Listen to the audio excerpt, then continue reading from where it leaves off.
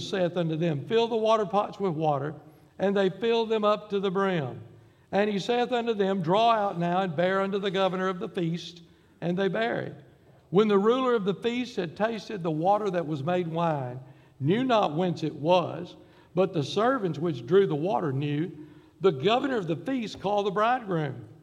And he saith unto him, Every man at the beginning does set forth good wine, and when men have well drunk, then that which is worse, but thou hast kept the good wine until now. Father, thank you this morning. What a tremendous blessing it's been to be in this place today, to see new life and to recognize and honor those who've been faithful for many years. And I pray now that you'll, Lord, speak through me, and that, God, people would hear through the power of the Holy Spirit. They'd not see me, but they'd see you high and lifted up, drawing me into you as you promised you would. We love you and thank you in Jesus' name. Amen. Thank you. You may be seated. I do also say Happy Father's Day and Mother's Day. It's kind of a combination because of COVID-19. Thank you, Brother Aaron, for that beautiful. Man, that is something that your daddy will treasure for the rest of his life, I guarantee you. I praise the Lord for my godly parents. Both of them have gone on to be with the Lord. They taught me in exhortation. They sat down and taught me verse by verse. They taught me by example. And then they taught me by beating the living daylights out of me. I probably needed a whole lot more than what I got. I love baseball. And it's breaking my heart that it's coming to the place where I'll probably never go to another game just out of protest. A bunch of wimps. But I love baseball. One of my favorite stories is a knuckleball pitcher. He was the first knuckleball pitcher to go into the Hall of Fame. And his name was Hoyt Wilhelm. And April 23rd, 1952, he was preaching for the New York Giants. It was his second game, but his first time at bat. Now, if you know anything about baseball, we don't expect pitchers to hit. We just expect them to pitch good. But his first time at bat, the very first pitch he got from a major league pitcher, he creamed that thing and it went over the right field fence for a home run. What a debut. I mean, when you debut in the major leagues and you hit a home run and you're a pitcher, I mean, it don't get no better than that. Now, he batted another 432 times and never got another home run in his life. But he debuted good. I wonder this morning if we could come to you and say, look, we want you to be the PR firm that represents Jesus. He's been 30 years learning and waiting on the Father and being patient, doing just what the Father told him to do. But now it's time to launch his ministry. And we want you to be the PR firm. You're going to be in charge of launching, of debuting Jesus. I think every one of us would say, well, it's got to be something big. It's got to be something spectacular. I mean, it's got to be a showstopper. I mean, you know, let's let him raise somebody from the dead. Let's let him feed thousands of people with a Happy Meal and keep the toy inside.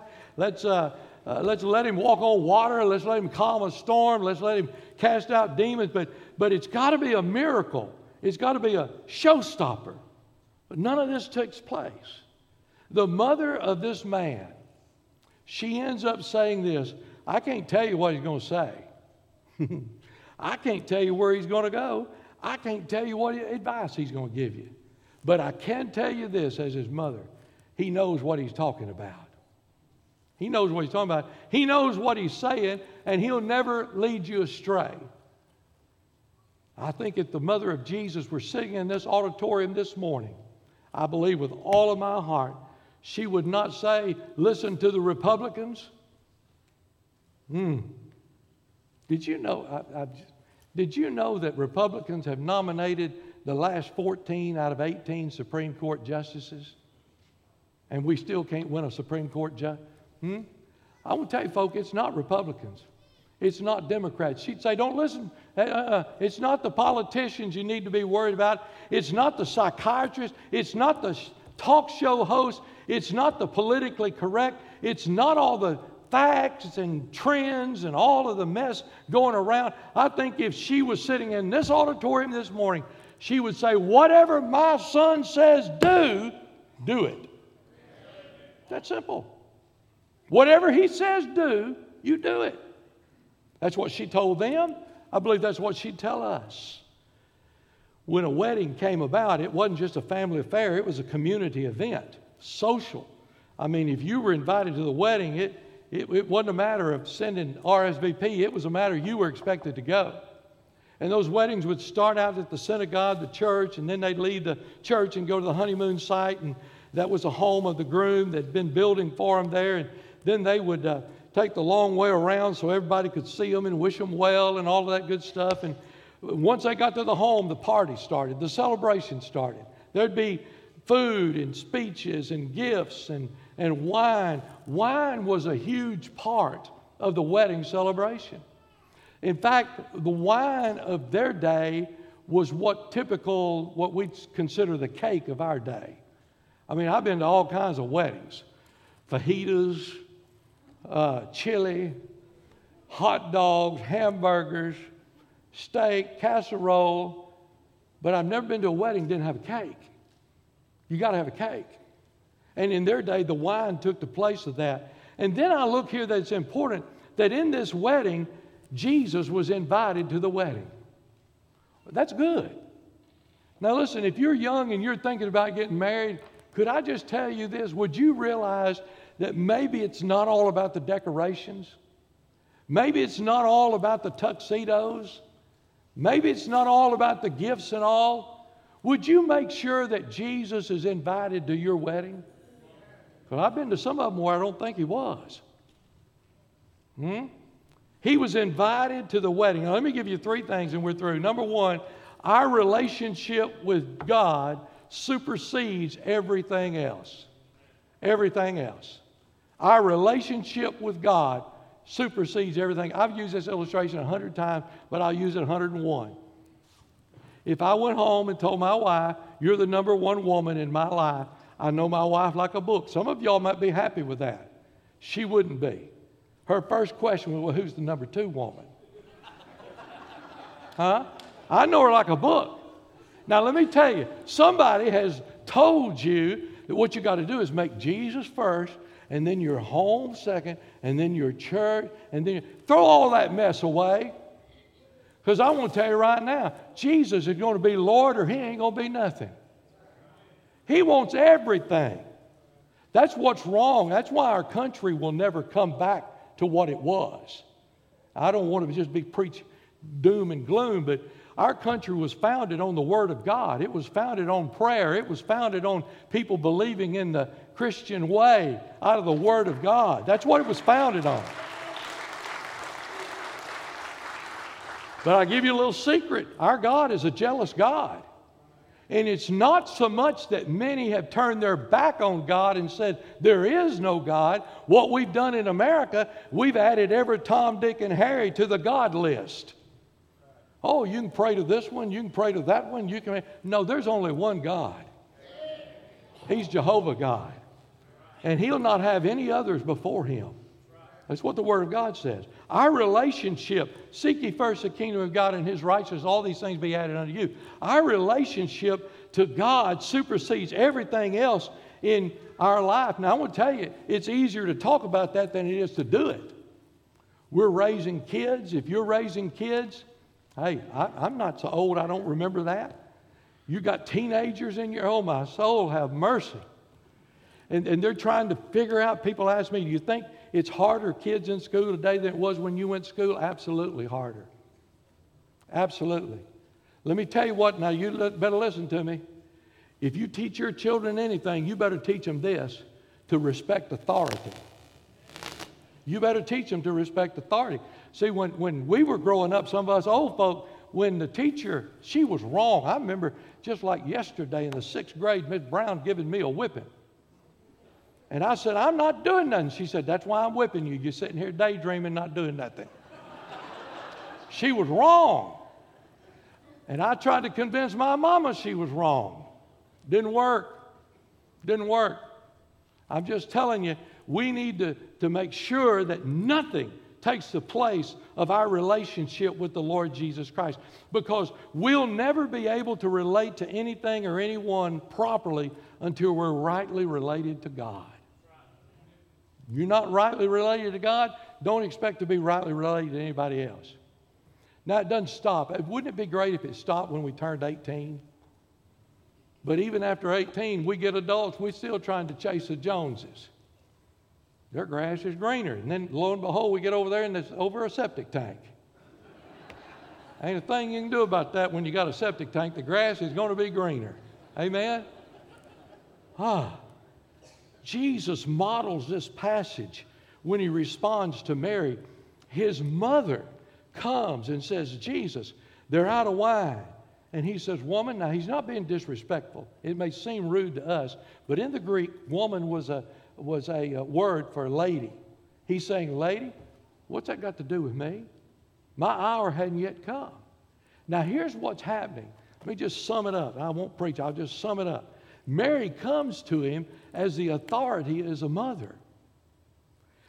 But Jesus is debuting his ministry here in John chapter 2. It ain't mama anymore. He's Lord.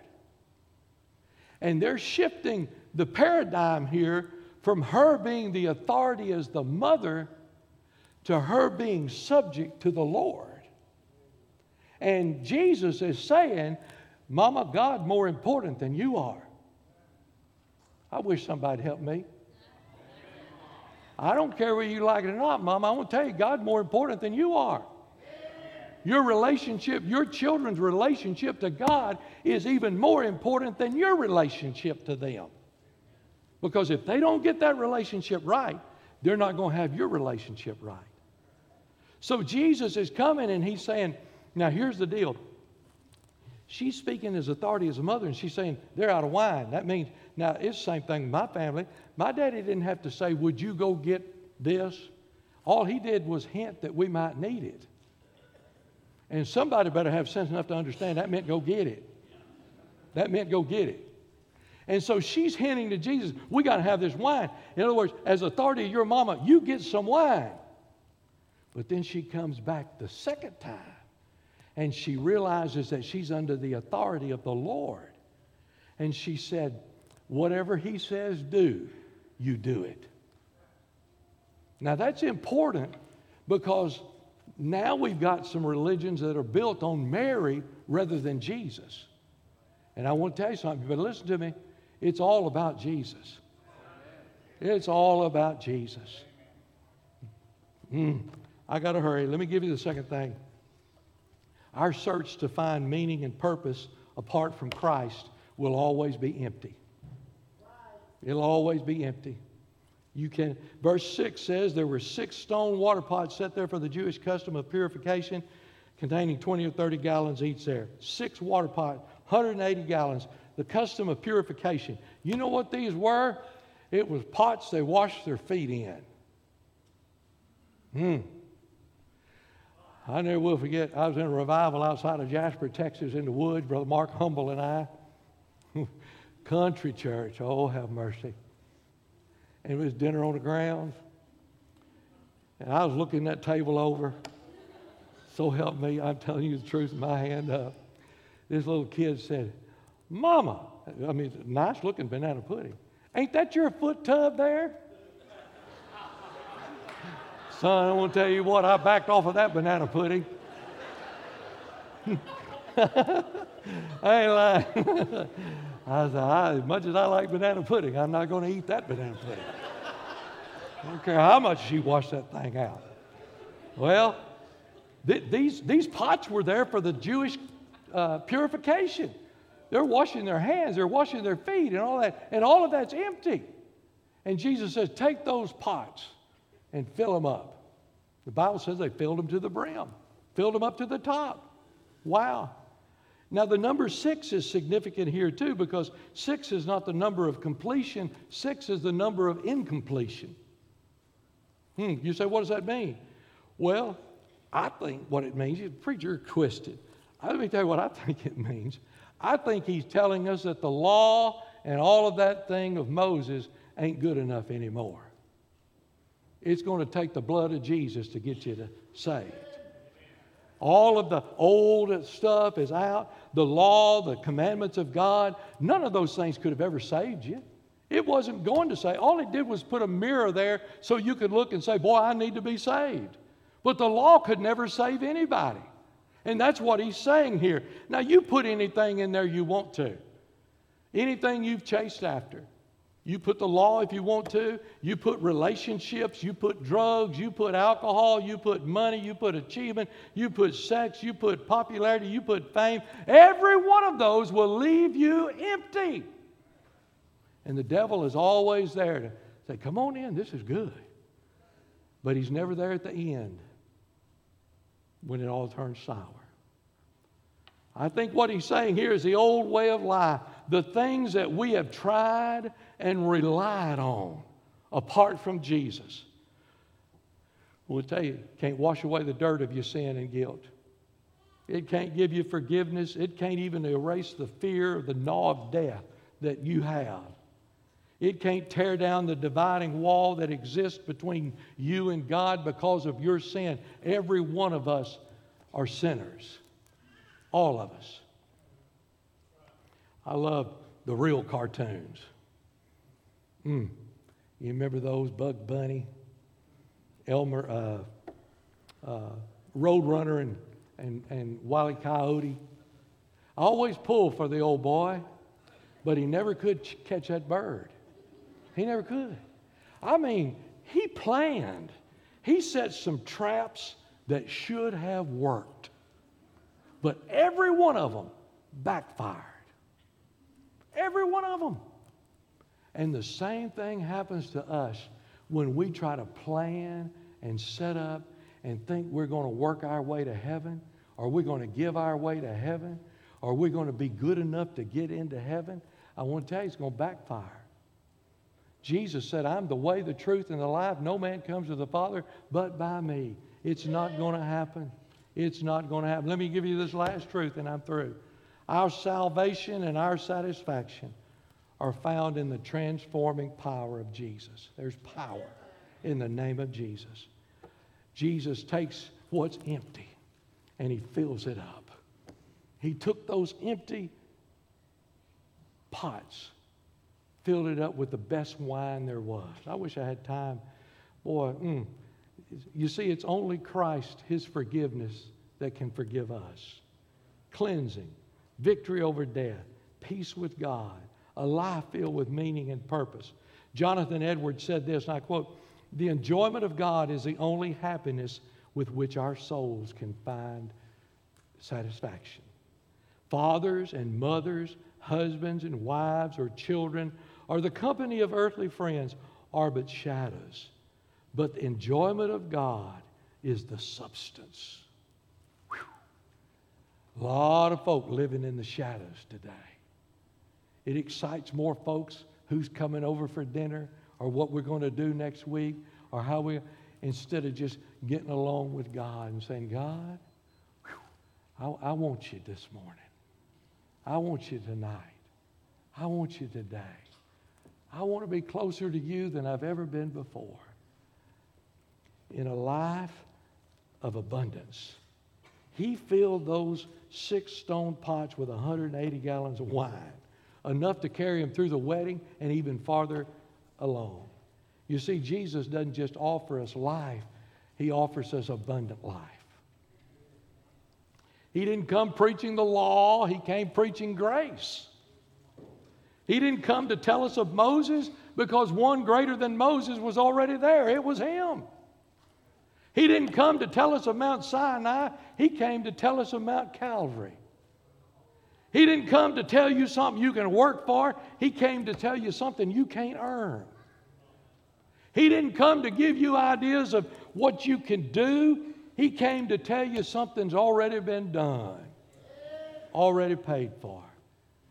When you get to meet Jesus face to face, you enjoy joy, excitement, celebration, just walking with Jesus. Out with law, in with the grace. Out with Moses, in with Jesus. Out with the 10 Commandments, in with the gospel. Now let me hasten to tell you this. That don't mean we're not to listen to the Ten Commandments and be obedient to them. I'm just saying grace always supersedes the Ten Commandments. When I hear somebody say, well, tithing, I don't tithe because that's in the Old Testament. Well, all right, I'll buy that. But you're under grace now. Grace always does more than the law does. So instead of giving 10%, won't you bump on up to about 20? Huh?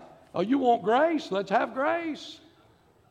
He said, out with doing things and in with done. Out with the punishment and in with mercy. Hallelujah, what a Savior we've got. I love Harry Ironside. Tremendous commentaries. I use them all the time. And he said the guy came up to him and said, I can't go on another day unless I know that I'm saved. And if I can't know I'm saved, I've got to know that I'll never be saved. I don't want to worry about it anymore. I want to know today, am I saved or can I not be saved? I can't go on without knowing that. Dr. Ironside looked at him and he said, well, suppose you had a vision of an angel who came and told you your sins were forgiven. Would that be enough for you? And the man thought, and he said, yeah, you know that would. If an angel came and said, look, your sins are forgiven, that'd be enough. That'd be enough. And then Dr. Ironside said, but suppose on your deathbed, Satan came and said, I was that angel transformed to deceive you. Your sins hadn't been forgiven. The guy was speechless. You see, that's what the devil does. You looking for signs and you looking for angels? Ironside told this guy this same thing. God's given us something more dependable than angels and signs. It's His own Son, who died on Calvary, was buried, rose again, and coming back. That's enough to rest on. 1 John 5:13 says it like this, that you may know that you have eternal life. Not hoping, not maybe. I believe. The signs that I see today across America in 14 major big cities. Thank goodness Texas is not one of them. But it doesn't have a city in it, but 14. The Lucifer denomination. There's a denomination of Lucifer folk. And they're raising money today to usher in the new world government, one world government. And I told Becky, I said, we sitting there, I said, we really ought to send them a check. The sooner we can get the one world government in here, the sooner we can get out of here. I don't know about you, but I'm kind of getting weary. I'm kind of ready to fly out of this place. I'm pre-millennial. I believe in a rapture. I think we're going to be caught up to meet Him in the air. The dead in Christ are going to rise first, and those of reign shall be caught up to meet Him in the air. And we're going to be with Him forevermore. Now, you can say, well, I'm mid. I believe we're going through half the tribulation. Well, you go through it if you want to. I'm not planning on it. And then, God forbid, somebody posts. There are folk out there like that. There are preachers in Southern Baptist churches preaching this morning that believe we're going through all 7 years of the tribulation. I've told some of them on our way up, I think God's still going to save them and take them on up. But I'm going to go, na-na-na-na, boo-boo, as we go up. Man, God didn't call us to go through wrath and tribulation. He saved us out of that. All I'm telling you is this. If you ever thought about getting saved, you better do it today. Because I'm not talking about America. I'm talking about the signs of the times. I'm just telling you, any moment, Jesus could come. And the moment He comes, forget about telling your uncle about Jesus. It's too late. Forget about your son or your daughter. Forget about your mom or your dad. Forget, you say, preacher, that's scary. No, I'm just trying to tell you the truth. I believe that. I believe that. And the older I get, the more harder I'm going to preach on that. You better get ready now. the options in your court. We're not robots. He's given us a free will. You have an opportunity. I can't save anybody. Your mama and daddy can't save anybody. Nobody can. The only person who can save, you've got to be drawn by the Holy Spirit, and the blood of Jesus will save you, and that is nothing else. Don't add anything to it. Don't take anything away from it. Father, have mercy. As we stand in this place this morning, I pray, dear Lord, that your Holy Spirit would bring conviction. Those that need to be saved, today may be their day of salvation. There are others that may need a church home. There are others here, Lord, that what they need is they just need the joy of their salvation restored. I pray these altars would be filled with people that would be praying for lost people. Who's our one? Who are we going to bring to you? Who's dearest to us? That it would break our heart if you came today and they got left behind. God, burden us. Have your way in this place today. We love you and we praise you and we thank you for what you're going to do. In Jesus' name, amen. Would you stand with me?